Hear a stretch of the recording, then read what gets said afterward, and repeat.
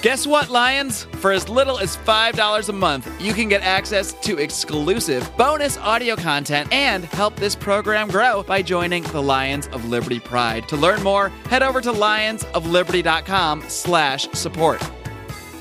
We're on the cusp of either making something happen or just allowing this country to walk itself into a clear and obvious oligarchy. But it only works if everybody understands the message, and it's a message that you don't get attacked for. That's what I think you ought to do if you really want to change the world. Welcome to the Lions of Liberty podcast. Here's your host, your guide, your shining beacon of liberty, Mark Claire.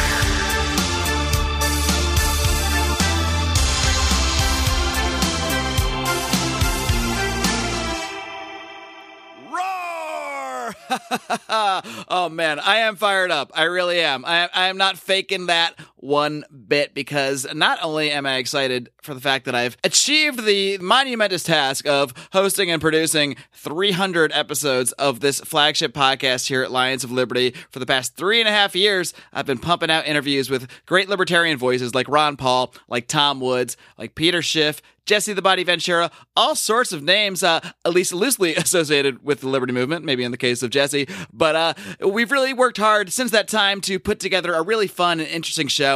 And I think we are doing that, and the response seems to be very positive. Of course, now we've got some spin-off shows on Wednesday. Brian McWilliams brings you Electric Liberty Land, his weekly look at comedy, culture, and, well, of course, liberty. And, of course, John Odermatt every Friday breaking down the broken criminal justice system on Felony Friday. We've really worked hard to bring you a unique and interesting mix of content here, and I'm so glad and so proud to have you guys as part of the show, because you really are a part of it. That's my goal here. I'm not trying to produce a show for me. I'm trying to produce a show for you guys, for the Liberty community, for the little Liberty kittens out there that are growing with us into strong Liberty Lions. Of course, I'm also stoked about our little jingle remix at the top there by the great Dan Smots. And not only is Dan a man of many jingles, he is also a member of the Lions of Liberty Pride, our support group. You can be a patron of the show and help us grow even more in the year ahead. And because of that, he already got to hear the rest of the show that you're about to hear, which is, of course, my much ballyhooed conversation between Jason Stapleton and Larry Sharpe. We had a great talk about how to best spread the ideas of liberty, and that really turned into largely a conversation about the Libertarian Party, the effectiveness of that party, and what people within that party can really do to spread the message. Larry, of course, is very involved in the Libertarian Party, having run for the vice presidential nomination and nearly won it this past year, whereas Jason has been very critical of the party, including, of course, the presidential candidate that they put up last year, Gary Johnson, and his buddy, Wild Bill Weld. And before we get to that conversation, I have a couple quick pieces of business to hit on, and one of them is our brand new sponsor, and I'm so excited to be partnering with this great company, Martin Armory, started by Chris Martin. And Chris was in the business world, he was successful, but he really wanted to start a business that he was really passionate about, and that's why he went out and started Martin Armory, which really is able to get some of the best prices. I mean, absolutely insane prices. You got to go over to martinarmory.com to check them out, because what they do is they focus on really the 25 most popular guns on the market at any given time, and are able to just get some of the best prices. And now, if you go through us, if you use the special discount code LIONS at checkout, you can get free shipping on anything you purchase at martinarmory.com. And after you're done buying your brand new firearm over at Martin Armory, you're going to want to open another window, open a new tab, and go over to lionsofliberty.store. That is where we sell our merchandise. We have several t-shirt designs as well as our koozies, because for a very limited time, we have a huge discount. We're hardly making any profit on this, but we're giving 30% off, and that is only through June 23rd. That's this Friday, June 23rd at midnight. The discount code is LIONS300. And now, my friends, without further ado, I give you my conversation with Jason Stapleton and Larry Sharpe. First up, I've got the host of one of the most successful libertarian podcasts out there. I'm pleased to welcome back the host of the Jason Stapleton program. Of course, it's Jason Stapleton. Jason, are you ready to roar? I'm ready, buddy. All right. And second, I've got a former vice presidential candidate of the Libertarian Party, a guy who's been picking up a lot of buzz within the LP and the greater overall liberty movement, and he's joining us today because he got the most votes. Number one, not to take anything away from Jason, but this next guy came in number one in our poll over in our private Facebook group when I asked our fans who they most wanted to hear on this panel. Well, you ask and we deliver to you, Mr. Larry Sharpe. Larry, are you ready to roar? As always. Alrighty. And the two of you were chosen for the show because you've achieved some measure of success in communicating the ideas of liberty, and I think this is evidenced by the fact that both of you were top draft picks in the Liberty Draft. A couple fun shows we did last year, so I know that was a crowning achievement for both of you guys first off. So I considered suicide afterwards, thinking I could go no further. I did. May as well just end it here while you've peaked, right? That's what I thought. Yeah, I considered it. But luckily you didn't, so you're still out there discussing the ideas of liberty. I want to start off by asking each of you to speak a little bit on your own success in reaching people. And you've talked before on the show, Jason, about, sort of the marketing and a lot of the what goes behind the success of your show. But what I really want you to speak on is more the success of your actual message, because you're really able to capture people from, I guess, both sides of the aisle, several sides of the aisle, people from various different backgrounds, and get them all interested in further discussing the ideas of liberty. So what do you think have been the biggest keys to your success on that front? I appreciate you saying that. My show's full of a lot of bravado, if anybody's listened to it. And so, if I've achieved any amount of success, I think it has a lot to do with just how I kind of position myself. So it's a broad positioning, and it started out narrow. If you want to know the kind of the mechanics of it, is that I started out narrow in order to gain a foothold, and that's typically how you want to do it if you're going to gain a foothold in a new market. Is I went out and had a kind of a very narrow, very rigid, libertarian-based platform, and I was trying to attract libertarians, and then from there, over the last year, 18 months or so, we've kind of spread that out by adjusting the message. Now, we don't ever adjust the principles behind the message, but I do just the way I talk to the audience. And the goal has always been, first and foremost, to attract people who are not libertarians, but who have a very liberty persuasion, I guess is the way you would say it, is they're predisposed to the message, but they haven't yet come over and kind of joined the ranks of those of us that follow the non-aggression principle, and those of us who live our lives really trying to reduce or eliminate the government altogether. And so what I try and do is I try and explain that message to them using current events, but while not hitting them over the head and calling them status if they don't agree with me, and really kind of making it I want it to be a positive experience when they walk away, whether they agree or disagree. I want them to come back and listen because they enjoy what it is that we're doing, and hopefully a little by little it'll start to sink in. So you don't think that calling people names like status or just telling them they're stupid or anything like that is effective? I think it's, I think it's effective if you're trying to motivate a base. If you want the real politics of it is if I was trying to get elected on an anarchist platform and I was trying to recruit anarchists, then yeah, it would, because many of them and this isn't everybody, but they do kind of hold that attitude. And so if I was trying to do that, then I would go a different way with the show. But I really want the message to spread. I want our numbers to grow. And the best way to do that, I've found, is through this concept of 5 principles, and kind of viewing the world through the 5 principles, because everyone can recite them if they listen to the show for any period of time. And anytime we talk about news or economics, we can do it through that mode, and it helps people understand the concepts better.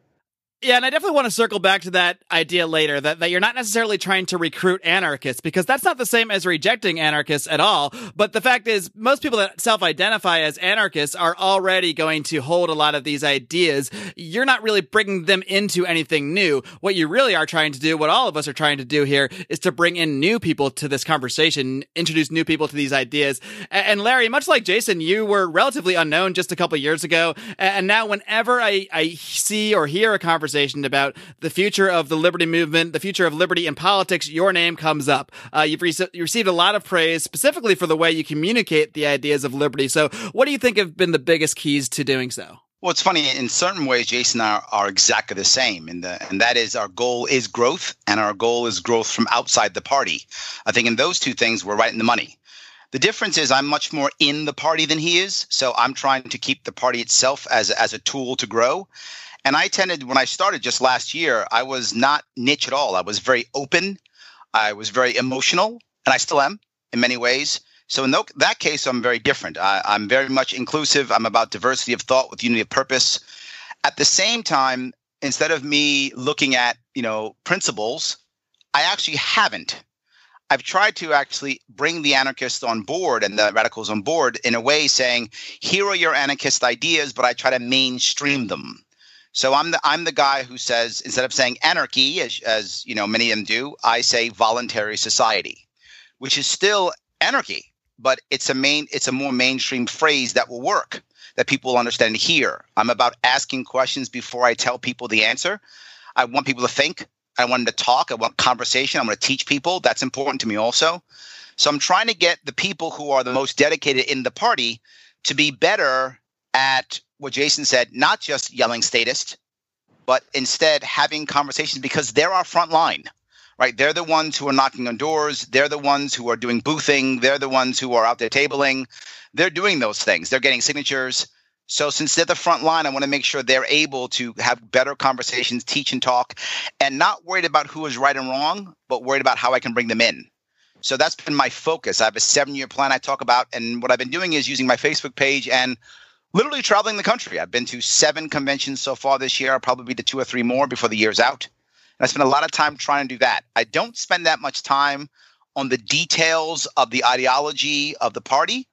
I spend more of my time trying to get people to want to be involved in the party, period. I'm hoping that the people who are more of the anarchist side are able to be the teachers within the party, not the you're not good enough in the party. I hope they become more the teachers and bring people in to bring them more towards that level. I do think the party has to be pointing towards that always. Let's hone in here on the Libertarian Party itself, because this is one area where you guys definitely diverge. At least you diverge in terms of your current activity. I know, yes. Jason, you've definitely said you have no interest in being directly involved with the Libertarian Party, or maybe at some point, but no interest in running for office. You're definitely taking a strictly cultural approach, by doing the talk show and trying to bring new people in that way. Whereas Larry, you're kind of doing the opposite. Although you are doing a bunch of Facebook videos and that sort of thing, you are focusing very specifically within the Libertarian Party, on the Libertarian Party as a vehicle for advancing the ideas, not only advancing the ideas, but actually growing a political force out of the political party to hopefully actually enact some change. So why don't we talk about some of the pros and cons? I'll kind of flip things here and go back to Larry first. Why is it that you are specifically taking this path of going through the political party, through the Libertarian Party itself? Why do you see that as the best way for you to promote liberty? Yeah, I think there's 2 reasons why. The first one is the timing is right. That's for sure. The timing right now is right. The 2 political parties, the mainstream parties, are a disaster. They're fighting each other. Nothing's getting done. It's fertile ground. That's the first issue. But the second issue is one of the reasons why the American people won't even hear us is because many of them believe that all we want is death and destruction. So if we actually were able to show them that even at a local level, that we can govern and govern in a way that allows for more freedom and allows people to be freer, and the world doesn't end. In fact, there's more prosperity and happier people and less taxation and less government and still happier people. Once we do that, more will come to us. And I think now is time to make that happen.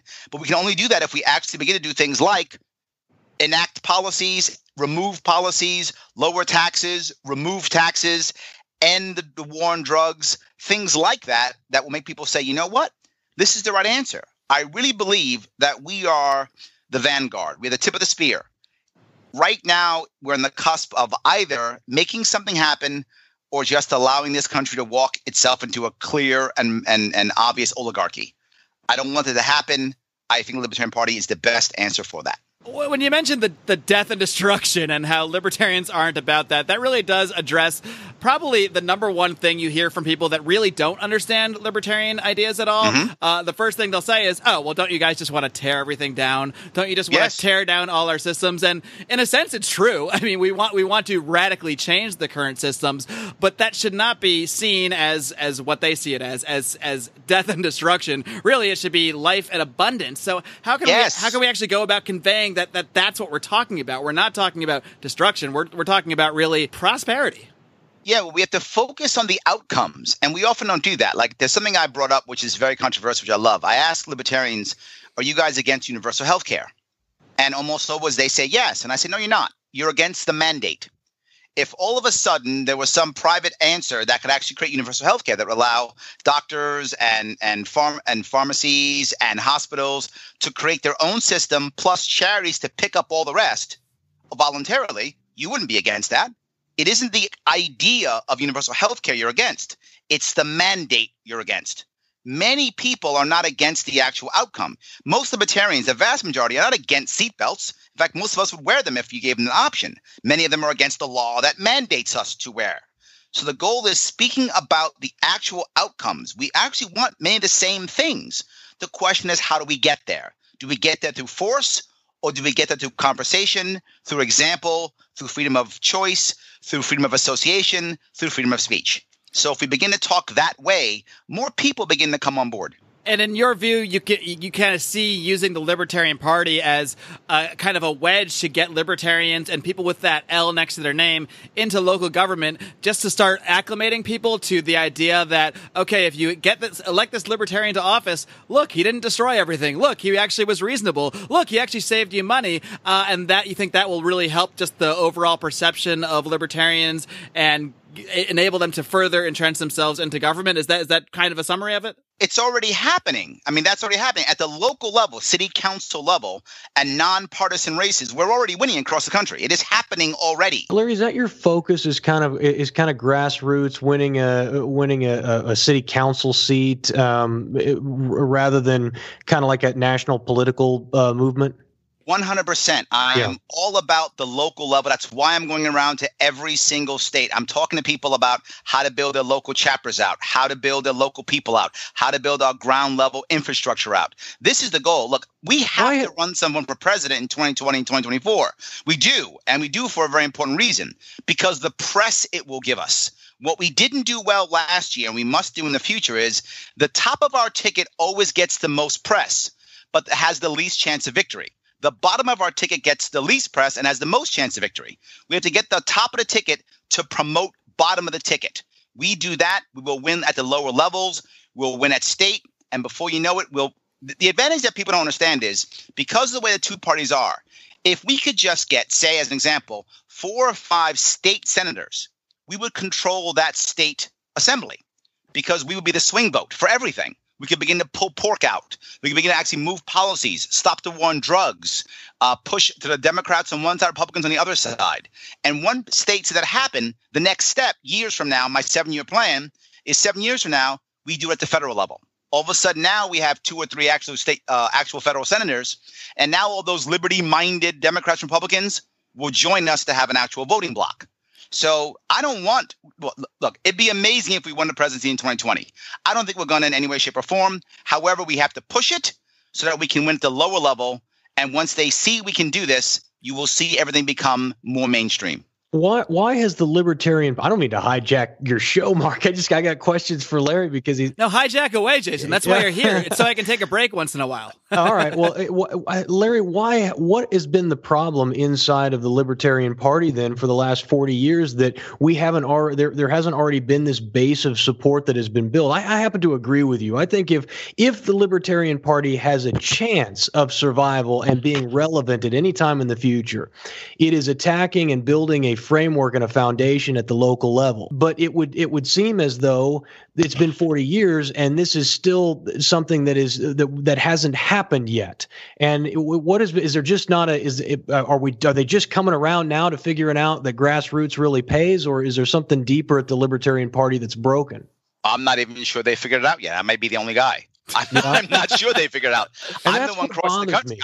I haven't seen a plan from anybody else. Maybe there is one. I'm not saying there isn't one. I'm saying I haven't seen another 7-year plan for anybody else. Well, here's the thing. I know. The guy doing it. I know from talking to people inside the Libertarian Party that there really is not a good the National Party does a really poor job of communicating and organizing the other the other states and providing them support, both financial and just organizational structured support, so that they can do what they need to do. And it just seems to me, frankly, I've been very, very critical of the Libertarian Party, but there are very good people who are trying to do good work in there. It's just there's not enough of them to get over the hurdle of all the clowns that don't have a clue what they're doing and who are constantly coming out and putting their foot in their mouth and or doing something just ridiculous like nominating our most recent presidential and vice presidential candidates. I don't know what to think of the Libertarian Party anymore, but everything I see makes me want to distance myself from them. Well, here's what I would say. If you look at a certain aspect of it, I think there is hope. And there are several reasons why. Every place I've gone in the past, as I said, 7 different conventions, I hear the same thing. 1, victories at the lower level. We hadn't had that before. 2, the largest conventions they've ever had, and this is an off year. We didn't have that before. 3, the youth is finally showing up. It's not just a bunch of guys with white hair. They're there too, and I want them there. But in addition, it is people who are, 18, 19, 20 years old showing up also. People who are 30-something, 20-something, they're now showing up. So that gives me great hope. The second that gives me great hope is, as a general rule, when I bring my message out, generally speaking, people are not angry at me. There are some exceptions to that rule, but as a general rule, they're not. They're not happy with your messaging? Is that what you're saying? No, not angry at me. Oh, okay. They're okay. Well, that's good. Yes, it's a general rule. That's not 100%, but a good general rule. I look at it. I mean, it's great that we got young people who are coming out and being excited about it. But Bernie Sanders proved that the youth vote does not convert. What we need is middle class voting Americans who are recognizing that change has to happen and realizing that neither of the two controlling political parties are going to do any kind of change, not the kind of change that they want. And then they have to turn towards the Libertarian Party and they have to see an organization that is professional, that is well managed, that has strong grassroots, the strong grassroots organization, so that they feel confident stepping in and voting for a candidate, even if they know that there's not a chance that Gary Johnson is going to be elected. If they see some opportunities further down the ballot to do what you're talking about, then you might just get them to vote an L instead of a Republican or a Democrat. Jason, it's got to start somewhere, and I'm telling you, it's starting now. That's all I'm telling you. You're right. It's got to start somewhere. I'm saying today. Well, I pray that you're right. I pray that you're right. I hope that in 2018 we see things improve. But and listen, like I said, there are really good people like you who are trying to do it right, and I appreciate the hard work that you're doing inside of a party that I think is fundamentally broken, and they ought to be listening to guys like you a whole lot more than whoever they're taking advice from now. Jason, when you say the party is fundamentally broken, is that a difficult thing to fully assess when when we're talking about any group, it's hard to assess because you always have different individuals coming in and coming out. But is it even more difficult when we're talking about a bunch of libertarians, a bunch of people that for whatever reason see themselves as maybe more individualist, maybe as wanting to feel more outside the mainstream? Does that make kind of coalescing that sort of person under one political party banner, does that just make that very difficult and almost make it to the point where you're going to have what you might see as people sticking their foot in their mouths or that sort of thing, just because almost philosophically we almost encourage that. We almost encourage just thinking differently and thinking outside the box and saying things you're not supposed to say. Yeah, the biggest problem for me when I say it's fundamentally broken, I mean there is no message and there is no command structure that allows for the building of a movement, right? So those are the two things that are broken right now. You have a national headquarters or a national libertarian party that doesn't do a good job of coordinating and both coordinating and financing the more grassroots, the state and local level elections. They have been focused mainly on ballot access, which after 40 years, it's about time, and other issues, but they have not been focused on doing what Larry clearly recognizes is the only approach to winning.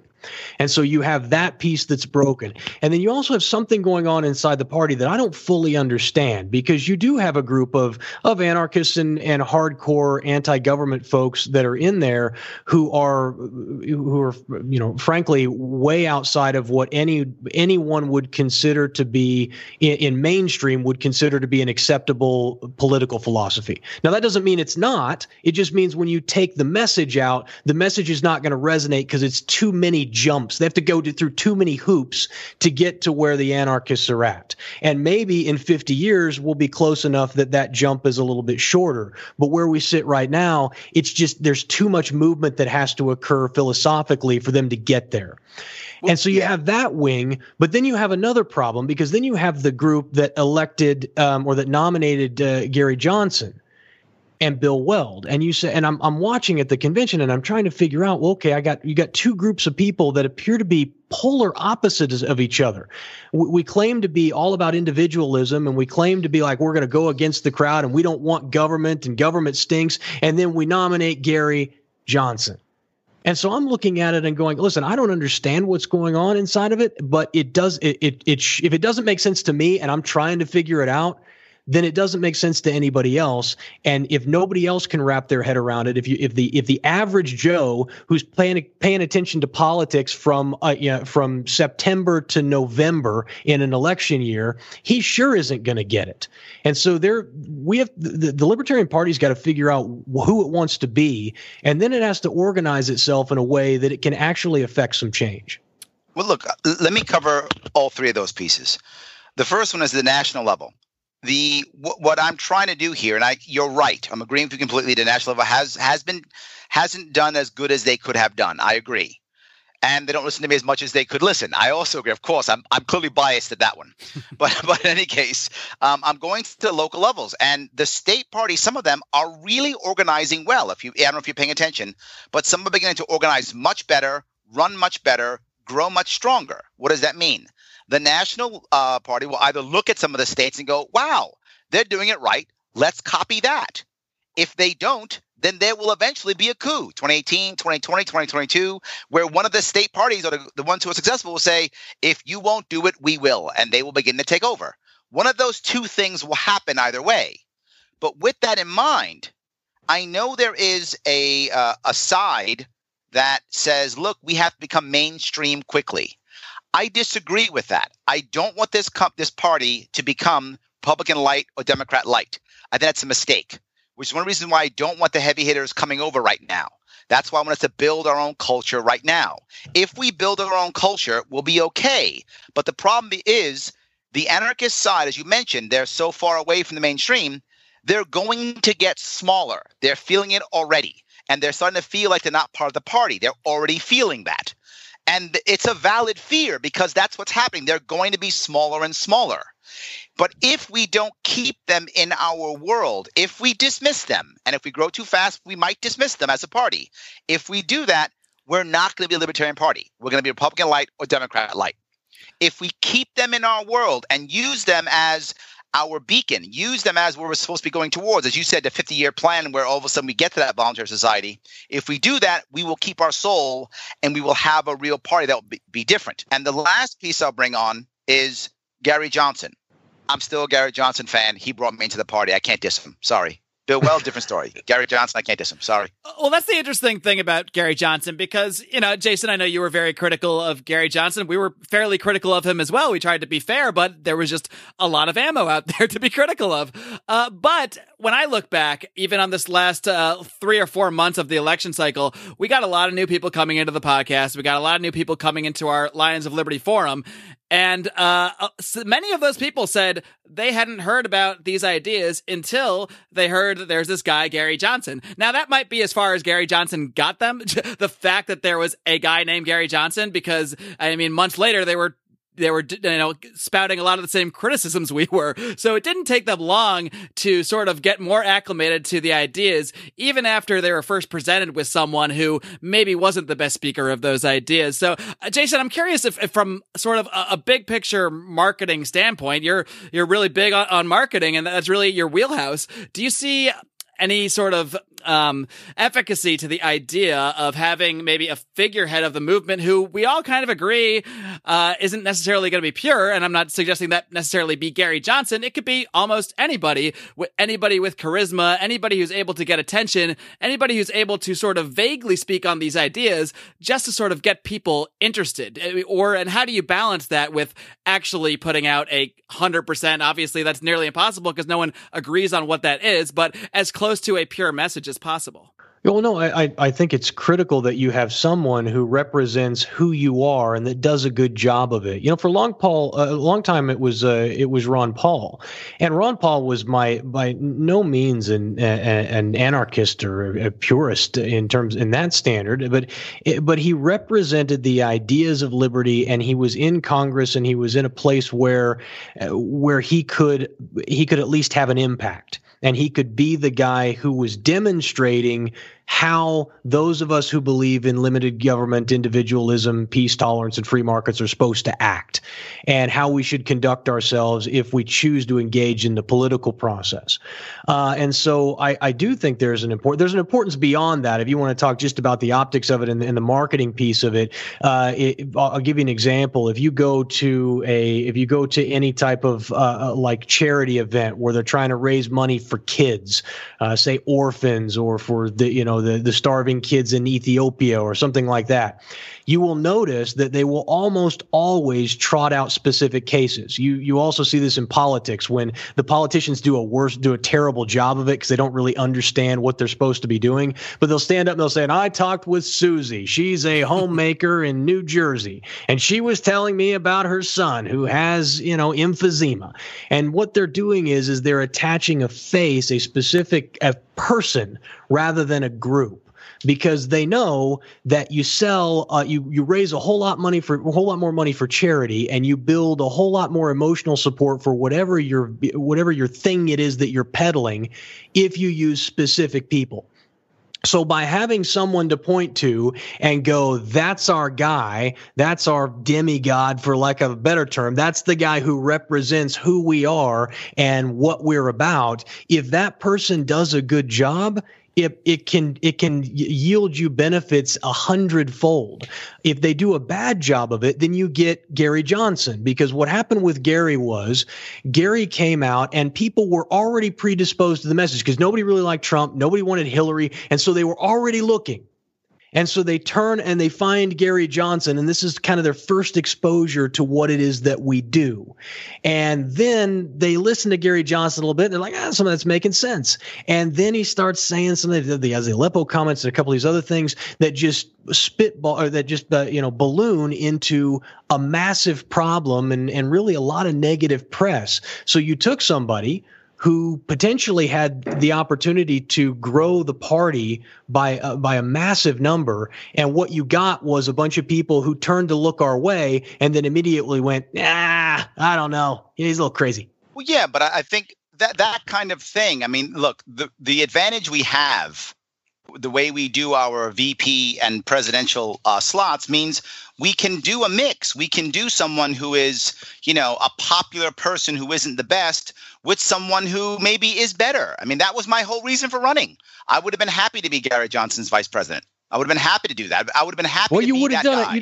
You would have done a heck of a lot better than yes. Larry Sharpe. I think one thing everyone on the show can agree on is that we would much rather have you or almost anybody than what we had with Bill Weld. Well, at the same time, I would have been happy to be, McAfee's VP or Darryl Perry's VP or Austin Peterson's VP. The point is, someone has to be able to get out there and pass the message out in the way that people can get it. And if one person screws up, they need an attack dog to defend them. And we didn't have that.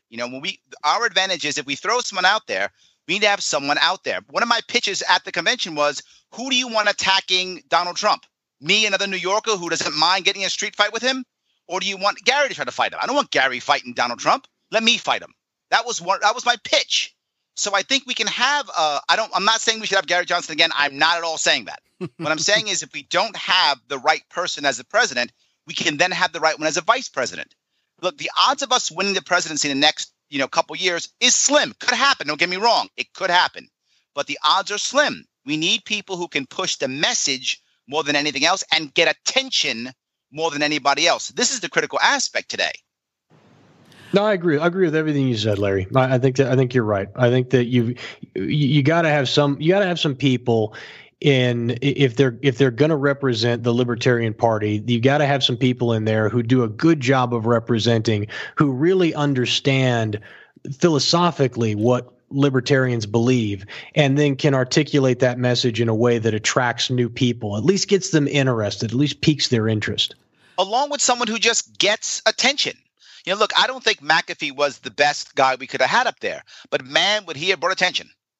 If we had the right VP, that could have actually worked just as well, right? The right attack dog behind him, or the right guy who then would do damage control. In the case of McAfee, it might have been damage control, but the right person to do damage control still could have made this an overall huge win. Look, last year was not great. I got that, but it was still good. We still got a lot more people to hear about us, and because of last year, we will probably get a lot of good press in 2020. So there were some good aspects to last year, even though clearly it could have been better. I'm curious, Larry, what you think, what kind of lessons that people within the Libertarian Party, longtime activists, and people that are currently on the Libertarian National Committee, what sort of lessons are they going to take from this past election cycle in 2016? Because on the one hand, if you just look at numbers, if you just look at metrics, I don't think anybody can argue that it's definitely the best election cycle the Libertarian Party has ever had by a wide margin, by leaps and bounds. I mean, the vote totals, I think, were over 3 times the highest that anybody had ever gotten before.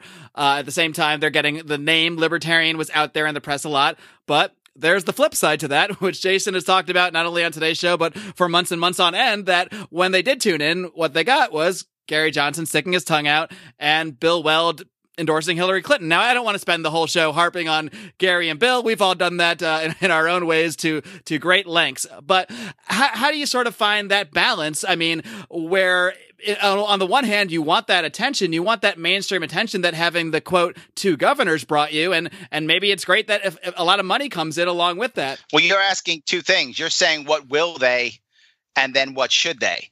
I don't know anything. To be forward, I don't know. I don't know if anyone's learned any lessons. To be forward, I don't know. So what should they learn then? Let's go with that. Yes, there we go. Here's what I've learned. The first thing is, even though there were some terrible things people saw when they tuned in, and they'll tune in again because they're waiting for the next Aleppo moment. They're waiting for it. They can't wait. And they're going to tune in and hope someone does Aleppo again.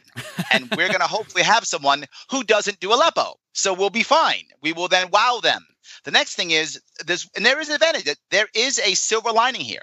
The bar is now pretty low. So, if we get up there and do something decent, we can actually gain some traction. They'll be like, wow, these guys are way better. They're more exciting. They're more this, they're more that. They're more savvy. So we do have an advantage, from last year that we can use now. What we should be learning is a couple of things. The first thing is we want to start as early as possible. We started too late. We should be starting earlier. As soon as one of the reasons some people don't know this, the day I lost, that night, I raised money for the party and for the ticket. I raised 6 figures that night at an event. On the day of the vice presidential vote? That's correct. Right afterwards, you went right out to fundaring. Yes, I went to my hotel room to a quick nap because I was exhausted. I then got back up. I emceed the fundraiser. Along with Nick, the chair, together. I don't want to just take all the credit. He was there also, absolutely.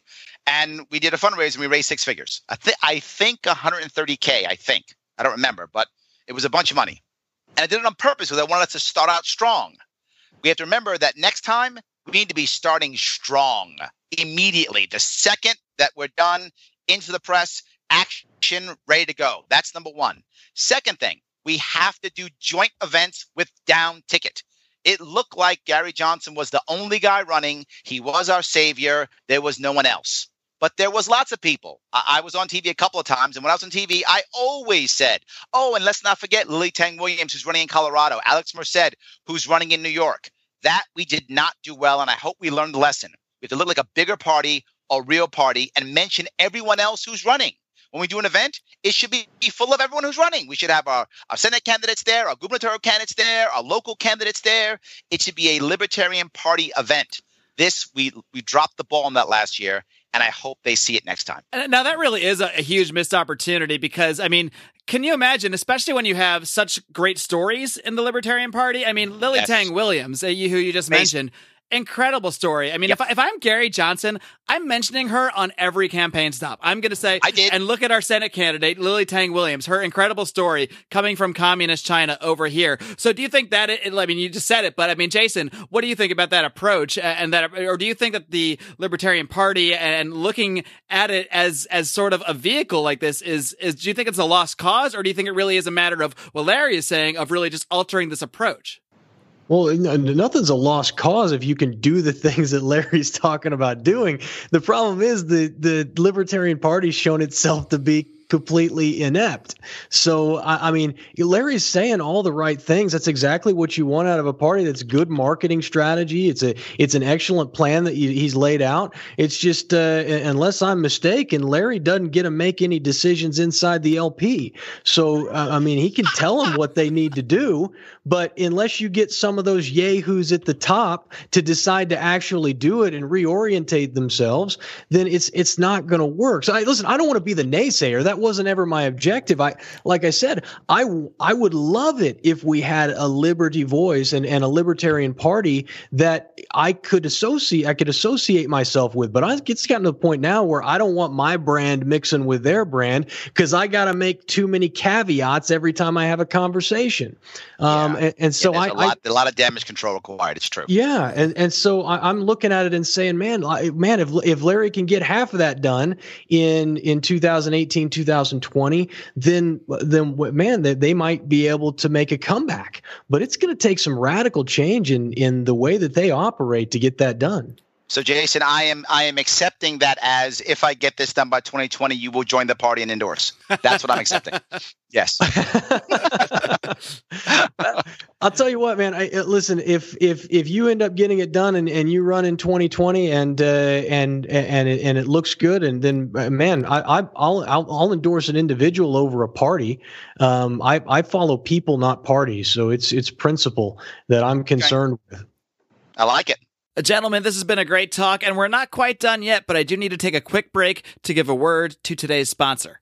I firmly believe one of the most important things you can do to protect yourself and your loved ones is to own a firearm. But for a lot of people, buying a gun can be an overwhelming process. There are just so many options, and not everyone feels comfortable walking into a gun store. Well, our friends at MartinArmory.com are doing their part to change that. Martin Armory was founded with a simple goal: to make buying a gun simple and affordable.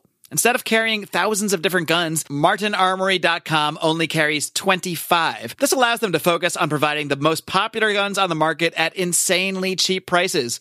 And now, for a limited time, their prices are even more insane, as MartinArmory.com is offering Lions of Liberty listeners free shipping. Simply go to MartinArmory.com, pick an awesome gun, and enter the promo code LIONS. Again, that's MartinArmory.com. The promo code is LIONS. Let's talk about one more thing here that you guys both kind of mentioned, and that's damage control. And there's really something. I mean, obviously, we all know about the Arvin Vohra issue. You guys have both talked about it in length. That's no secret. He had some comments to say that a lot of people that were in the military really, I don't want to say took the wrong way. I mean, they took it as it was stated. We don't need to go over that whole specific incident because I really want to talk. No. Yeah, I know Larry has been knee deep in it, but yes. What I really do want to talk about is the overall messaging and what we can learn from that, though, because I think when dealing with the police police, when dealing with the military, a lot of libertarians really do have a problem because, and it's not from nowhere. I mean, we see the war on drugs. We see all the horrible things that a lot of police officers do participate in. And there's kind of a synapse, I think, that occurs within the libertarian mind where we immediately, we'll see the war on drugs. We'll see a SWAT raid. Suddenly we have to see every cop as those people carrying out the SWAT raids. And the same kind of thing kind of happens with the military. We're appalled at a lot of the aggressive wars. We're appalled when we see civilians killed, when we see a hospital bombed, all things that any rational human should absolutely be appalled by. But then there's the leap where suddenly we want to call everyone that's ever been associated with the military and put them on the same footing of being equally immoral or equally evil. How do we address these issues? Because, I see a lot of people out there, especially with the Arvin Vohra, there's kind of two sides there's been to this. There's been, no, he shouldn't have said this. He should take it back. He should just really apologize, and we should put out a different message or a different approach to the message, I should say. There's the other side that says, let me just kind of put the other side out there because I've seen this a lot too, though. Rhymes with wussy. A lot of people will say that libertarians are becoming wussies about this. If you're trying to sort of corral people like Arvin Vohra who see themselves as speaking truth to power and speaking strongly. So how do you find this balance between speaking the truth, calling out actual evils? I mean, the war on drugs, patently evil. We should call it that. Aggressive wars, bombing hospitals, killing civilians, patently evil. But how do we sort of portray that message without alienating the millions and millions and millions of people who are not only in those organizations, but once they come around to our ideas, and I've seen this with past guests on the show, both of you guys are ex-military. So, I mean, the evidence is right here in front of us, who could be some of the best absolute allies that we have. Larry, I'll let you start, just since you've been personally dealing with this so much lately. Yeah, look, the thing to remember is it's not black and white. You can tell the truth without being a jerk. You don't have to be a jerk to tell the truth. Right? When my mother died, the guy could have said to me, hey, that chick who bore you, yeah, she's dead. She'll be in the ground in like 3 days, so get over it. And that would have been an accurate statement. That would have been honest. But why say that? He's just being a jerk. And there'd be nothing noble about it. There'd be nothing noble about him speaking truth to power just because he was a jerk about it. Yes, he could just say, your mother passed, at least she's not suffering anymore. In both cases, it's true. In both cases, my mother doesn't come back to life. In both cases, I'm still sad. But in case 2, I'm not mad at the messenger. In case 1, I am. Let's realize being mad at the messenger matters if you want people to vote for you. If he wants me to go back to that hospital, he probably should be nice to me. I'll go back to the hospital. I want people to vote for me. That's step 1. But step 2 is, it doesn't work. We did this after Vietnam. Now, I was in the Marine Corps a bit earlier than Jason. I was in the 80s. And most of my leadership were Vietnam vets. So my gunnery sergeants and my staff sergeants, my tops, they were all Vietnam vets. Not all, but most were. So what we learned from Vietnam is when they come home and you call them baby killers, it doesn't help. It doesn't make the military-industrial complex go away. It doesn't stop imperial wars. But more importantly, it alienates an entire generation of veterans. Why in the world would you do that? It doesn't work. And the last piece, which is, if you're so high and mighty about them being murderers, how about realize that if they're out there pulling a trigger, you're writing the checks and buying the guns. You're paying taxes, you're voting, you're part of this too. We're all dirty. Every single one of us is dirty. Let's step up and stop worrying about pointing our finger. And instead of calling people murderers, let's stop the murder. If we get elected, we can stop the murder. I want to stop the murder. Well, Larry's just a dirty tool of the state. I am. That's sure. Listen, I talked about this on my show, and I've been downrange, and I've never knowingly killed any innocent people. I came close a couple of times, but I was lucky enough to not have to engage. And those are the types of things that keep you up at night. The people, there's a difference between being upset at what you are using the military for. And this is because I talk about this all the time on my show. I point out all of the atrocities that are being committed by our government using the military as its tool.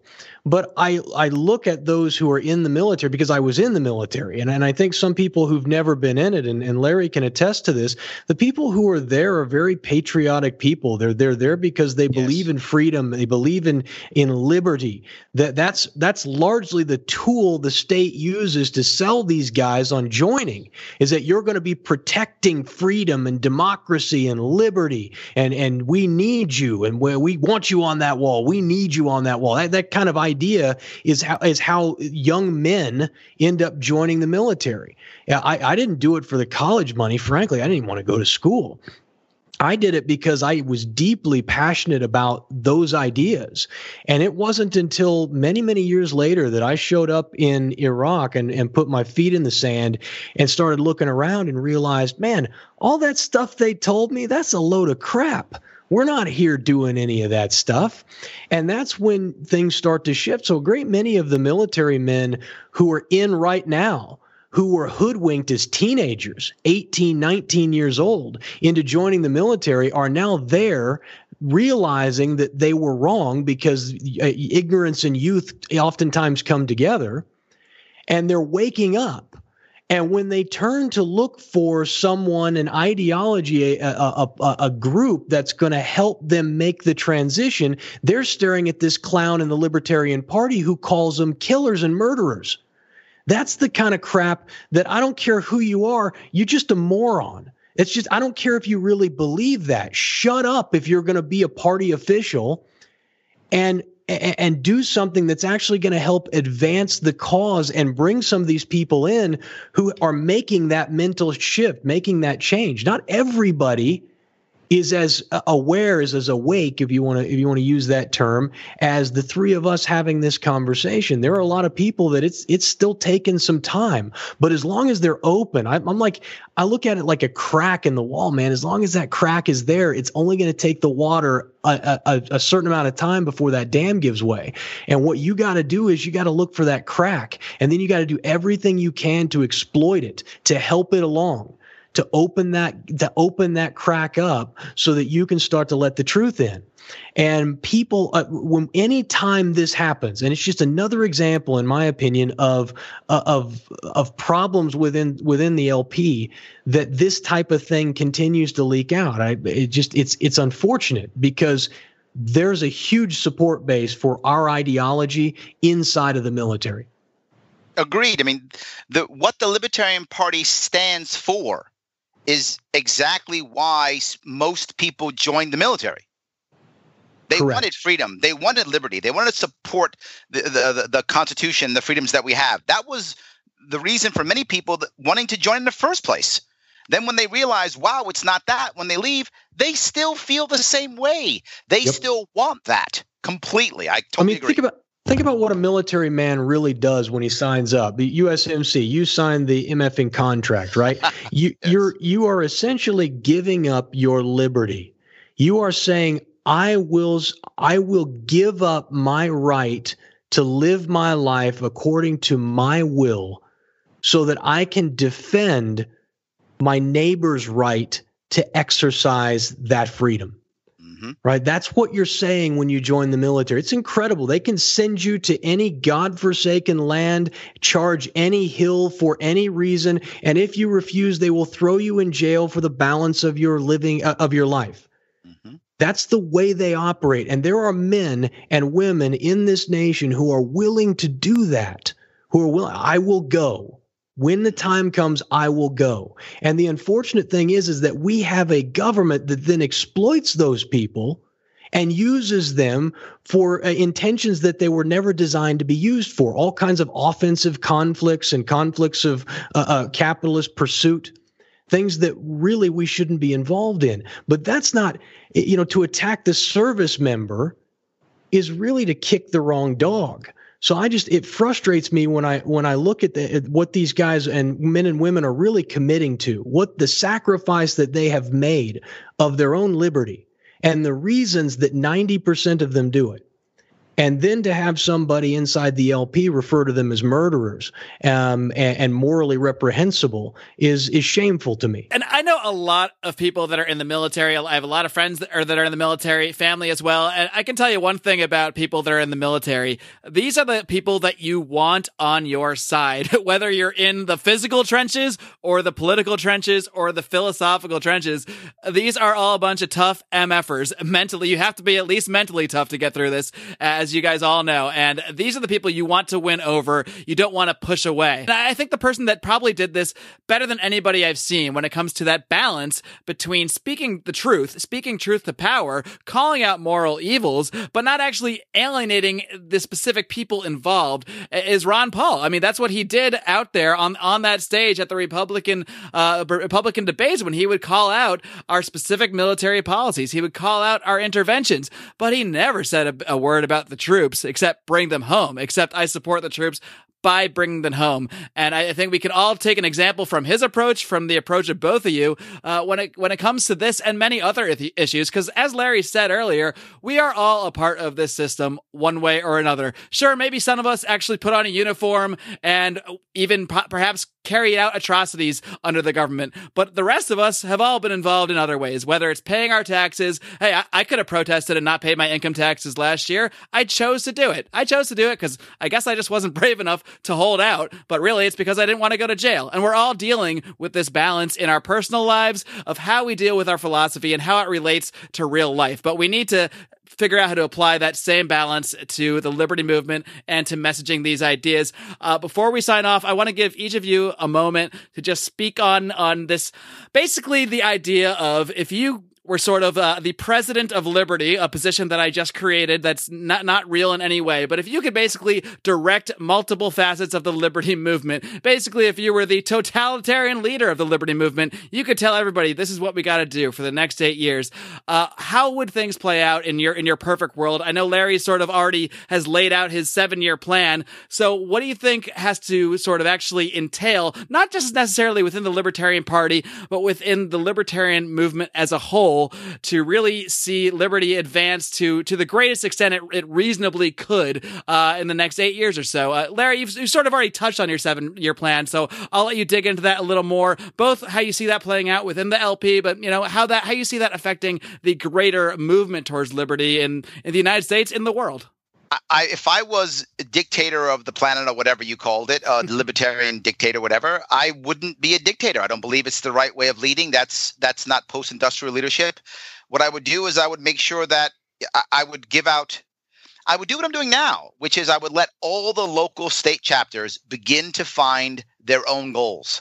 What do you guys want? If I had any power to force, I would only force one thing. You have to give me a goal. But let the individual state pick its own goal. It's the individual affiliate pick its own goal. I would force the LNC to pick a goal. That's what I would say. Is the goal to, grow the party to 10 million people? Is the goal to, be a repository for all candidates throughout the country? Is the goal to elect a president, etc., whatever that national goal would be? Each state, is the goal to make a change to policy? Is the goal to get a certain number of people elected? Is the goal to grow the party to a certain number? Any of those goals are good goals. But once you have a goal, now you can then organize to that goal. And it must be at the state level. Right now, we are so accustomed to just losing and it not mattering, we don't have any goals. Our goal is just don't get worse. Just don't be a statist. Just don't be. Just don't be is not a goal. We have to actually have a goal. That's what the party's actually lacking. That's why I have a 7-year plan. And I think that's the answer. Local goals to motivate people to achieve those goals. That's libertarian. The idea of libertarianism is not we do it all by ourselves. The idea is we create voluntary, temporary collectives to achieve a goal, do something right. That's what a local party should be. We should all be on the same page to achieve a certain goal, and we volunteer. We want to do it. And we get what I love, and I say all the time, we get a diversity of thought with unity of purpose. That is what every leader needs to get. Diversity of thought, unity of purpose. The problem is we don't have a purpose. We need that first. Jason, I know you're not going to shy away from being the dictator of liberty, are you? No, but obviously you're not gonna rely necessarily on the party apparatus in your vision maybe as much. But what's the ideal scenario for the next 8 years playing out, just in terms of advancing the ideas of liberty? Obviously, the Jason Stapleton Show becoming the #1 show in America would be the first one, but other than that.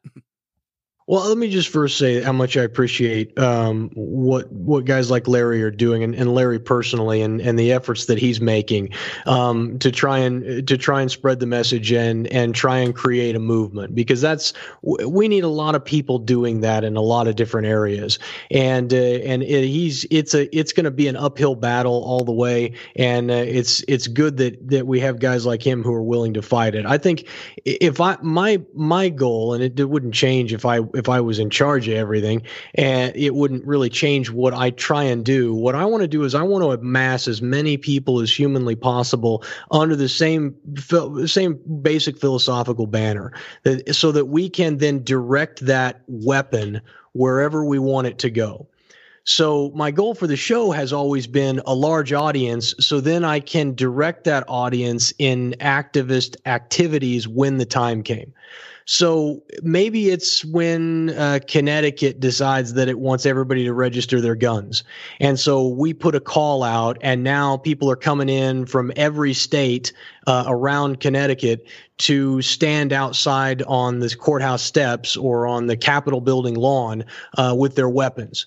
Maybe it's something as simple as having a group of people who realize that there's a guy down the street who's about to have his garden tilled over because some local city ordinance says he can't grow a garden on his own property. And at that point, you've got 15 or 18 guys who show up, or 50 guys who show up and say, we don't think we're going to let you do that today. I don't know how you direct that army, but I know it can be put to positive use. It might be directing everybody to get out to the voting booths on election day and put more libertarians into office, or libertarian-minded people into office. What I'm concerned with is making sure that the message resonates, and that as many people as possible begin to see that message as acceptable. So when you talk about Ron Paul when he was running for president, and he was talking about bringing the troops home and all of the military action that we were doing around the world, and how terrible it was, and going as far as to say that, hey, some of what 9/11 was about was our military interventionist policy. There is some blame that America has for what happened. Well, that was a message that did not resonate with the American people. It resonated with a small group of this liberty-minded people, but they're very small. Over the years, as the wars have drawn on, as things have continued the way they have, more and more people are waking up. And now when you have that conversation with them, now when I talk to people about military intervention and the damage that it's causing, with whether you're a Democrat or you're Republican, some guys who are hardcore neocons are now coming to the realization that, hey, there's some truth to what Ron Paul was saying. That only happens over time as you chip away against these old ideas. And so for me, I know Larry is tried to stay away from any sort of like philosophical ideology. I have really tried to, in a very broad sense, kind of wrap everybody under the tent, the way Reagan said we're a big tent. I've kind of tried to do the same thing. I don't really care whether you're an anarchist. I don't care whether you're a constitutionalist, a minarchist. You call yourself whatever you want to. You can call yourself a progressive if you want to. If you're making a decision to make a freer and a freer society focused on individualism and free markets, then I'm going to support you.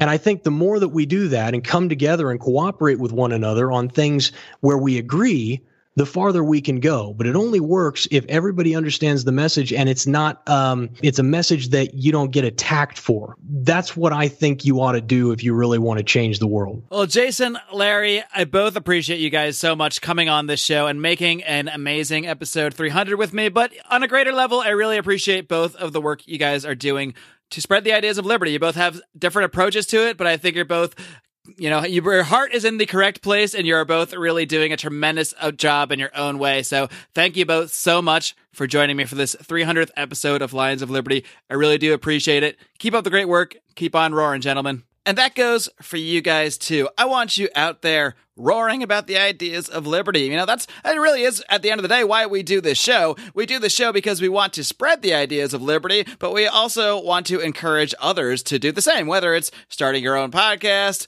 starting your own YouTube channel, writing libertarian-themed music or movies or plays or sock puppet plays, whatever you want, or whether it's just starting some conversations with people at the bar or your family members or coworkers, which can be dangerous sometimes. But however you choose to participate and help spread the ideas of liberty, we're going to be here for you. We're going to continue to be here 3 days a week, at a minimum, more than that. If you're a member of the Lions of Liberty Pride, again, you can join that and get early access to all sorts of high-profile interviews like the one I did today with Jason Stapleton and Larry Sharp. I had Judd Weiss interview up there early, Sam Cedar. We also do a whole bunch of bonus content, including our Conspiracy Corner, where we talk about conspiracies, the kind of stuff that I don't really touch on too much on this podcast. We really do a deep dive for the bonus crew. And of course, we do bonus roundtables and a lot of other stuff we've got planned down the pike for as little as $5 a month, guys. That's all it takes.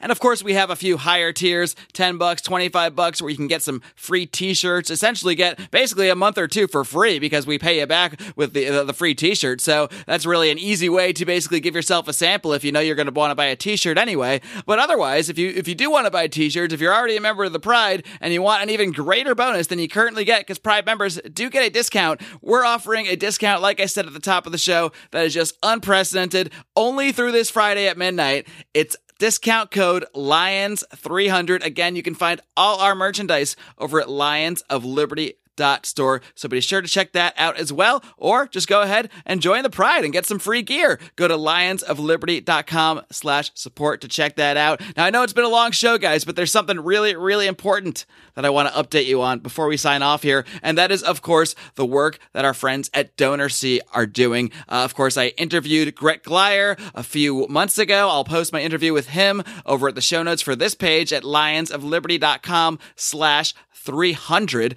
And he created an amazing app called DonorSee, which allows people to directly give to charitable projects. And we have been working for the last month or so in conjunction with several other podcasts, our friends of ours, the Johnny Rocket Launchpad, Lava Flow Podcast, We Are Libertarians, all sorts of other groups to sort of try to come together and contribute to a specific project every month. Last month, we contributed to Esther's project, and we got it fully funded. My goal was to have it funded by episode 300, and we did it, guys. And many of my listeners out there are the ones that contributed, so I'm so proud of you guys for that. Esther now has her HIV medication funded for an entire year. She also now has a job at a chicken farm, and as a result of that, she's actually able to help raise some of the orphans on that farm. So it really is a win-win, a great project. And now we've got another one that we're sponsoring, and it is a huge one. This project was posted by Gret Glyer, the founder of DonorSee himself. And what they're doing is building a well in this village, Chingaluma Village in Malawi. About 300 families live there, and currently they have to walk 45 minutes each way to get their water from a dirty swamp. People die every year because of diseases they get from drinking this filthy water, but it's their only option. So what they're going to do is install a high quality well right in the middle of the village so they don't have to do that walk anymore, and the water will be 100% clean. It'll be closed. It's going to dramatically change the lives of 300 families, not just 300 people, 300 families. The well should last for 20 years. So for the amount of money they're raising, it comes out to around $1.48 for a family to get them clean water for a whole year. I mean, that's great value for your money. So I really want to encourage you to donate anything at all, $1, $2, $5, $10, $20, whatever you got, anything will help. Every single little bit helps. You can do this by downloading the DonorSee app or going to DonorSee.com, and you can either search for Gret Glyer, you can search for Mark Claire, because I've donated to that project, so it'll appear on my page as well. And we will also link to this project and more information about it over at the show notes for today's show, again, over at lionsofliberty.com/300. You can also search Facebook for the group Walk the Walk. That's the Facebook group started by a fan of this program and member of the Lions of Liberty Pride, Clint Rankin, and he started this group to kind of focus people in the Liberty community onto these specific projects every month. So go find Walk the Walk or find the website walkthewalktofreedom.com. Guys and gals, thank you so much for being here with me on this journey, and it truly has been a journey. If you go back and listen to episode 1, which you can find over at lionsofliberty.com/podcast, where I have all of the back episodes of the show, you will see that the show has progressed quite a bit from those very early days when I really had no idea what I was doing, as opposed to now when I have some small idea of what I'm doing. And it's always a learning process, and I appreciate all the feedback and input from you guys, because you guys are not only helpful in how we shape and craft this show, but you really are the inspiration, because I do this to change hearts and minds. And when I see people getting excited about Liberty because of things we're doing on this show, I mean, that's what drives me to keep sitting in front of this microphone and bringing you these episodes. And I know the same goes for Brian, the same goes for John. That's why we can continue to think of new things we can do, new segments we can produce for you guys, and new ways to keep this conversation going, because at the end of the day, it's about not just changing political ideas, and it is, but it's also about changing the culture. And in many ways, that is what comes first. That's what we focus on. That's what we want you to help us focus on out there in Liberty Land. If you enjoy the work we do, guys, please share the show. Tell your friends, tell your family, hit that subscribe button on iTunes, on Stitcher, wherever you listen to the show. And of course, while you're there, why don't you leave us a great review and a 5-star rating? That's the easiest way to help us out. Until next time, folks, you're darn tootin'. You're gonna live long and live free.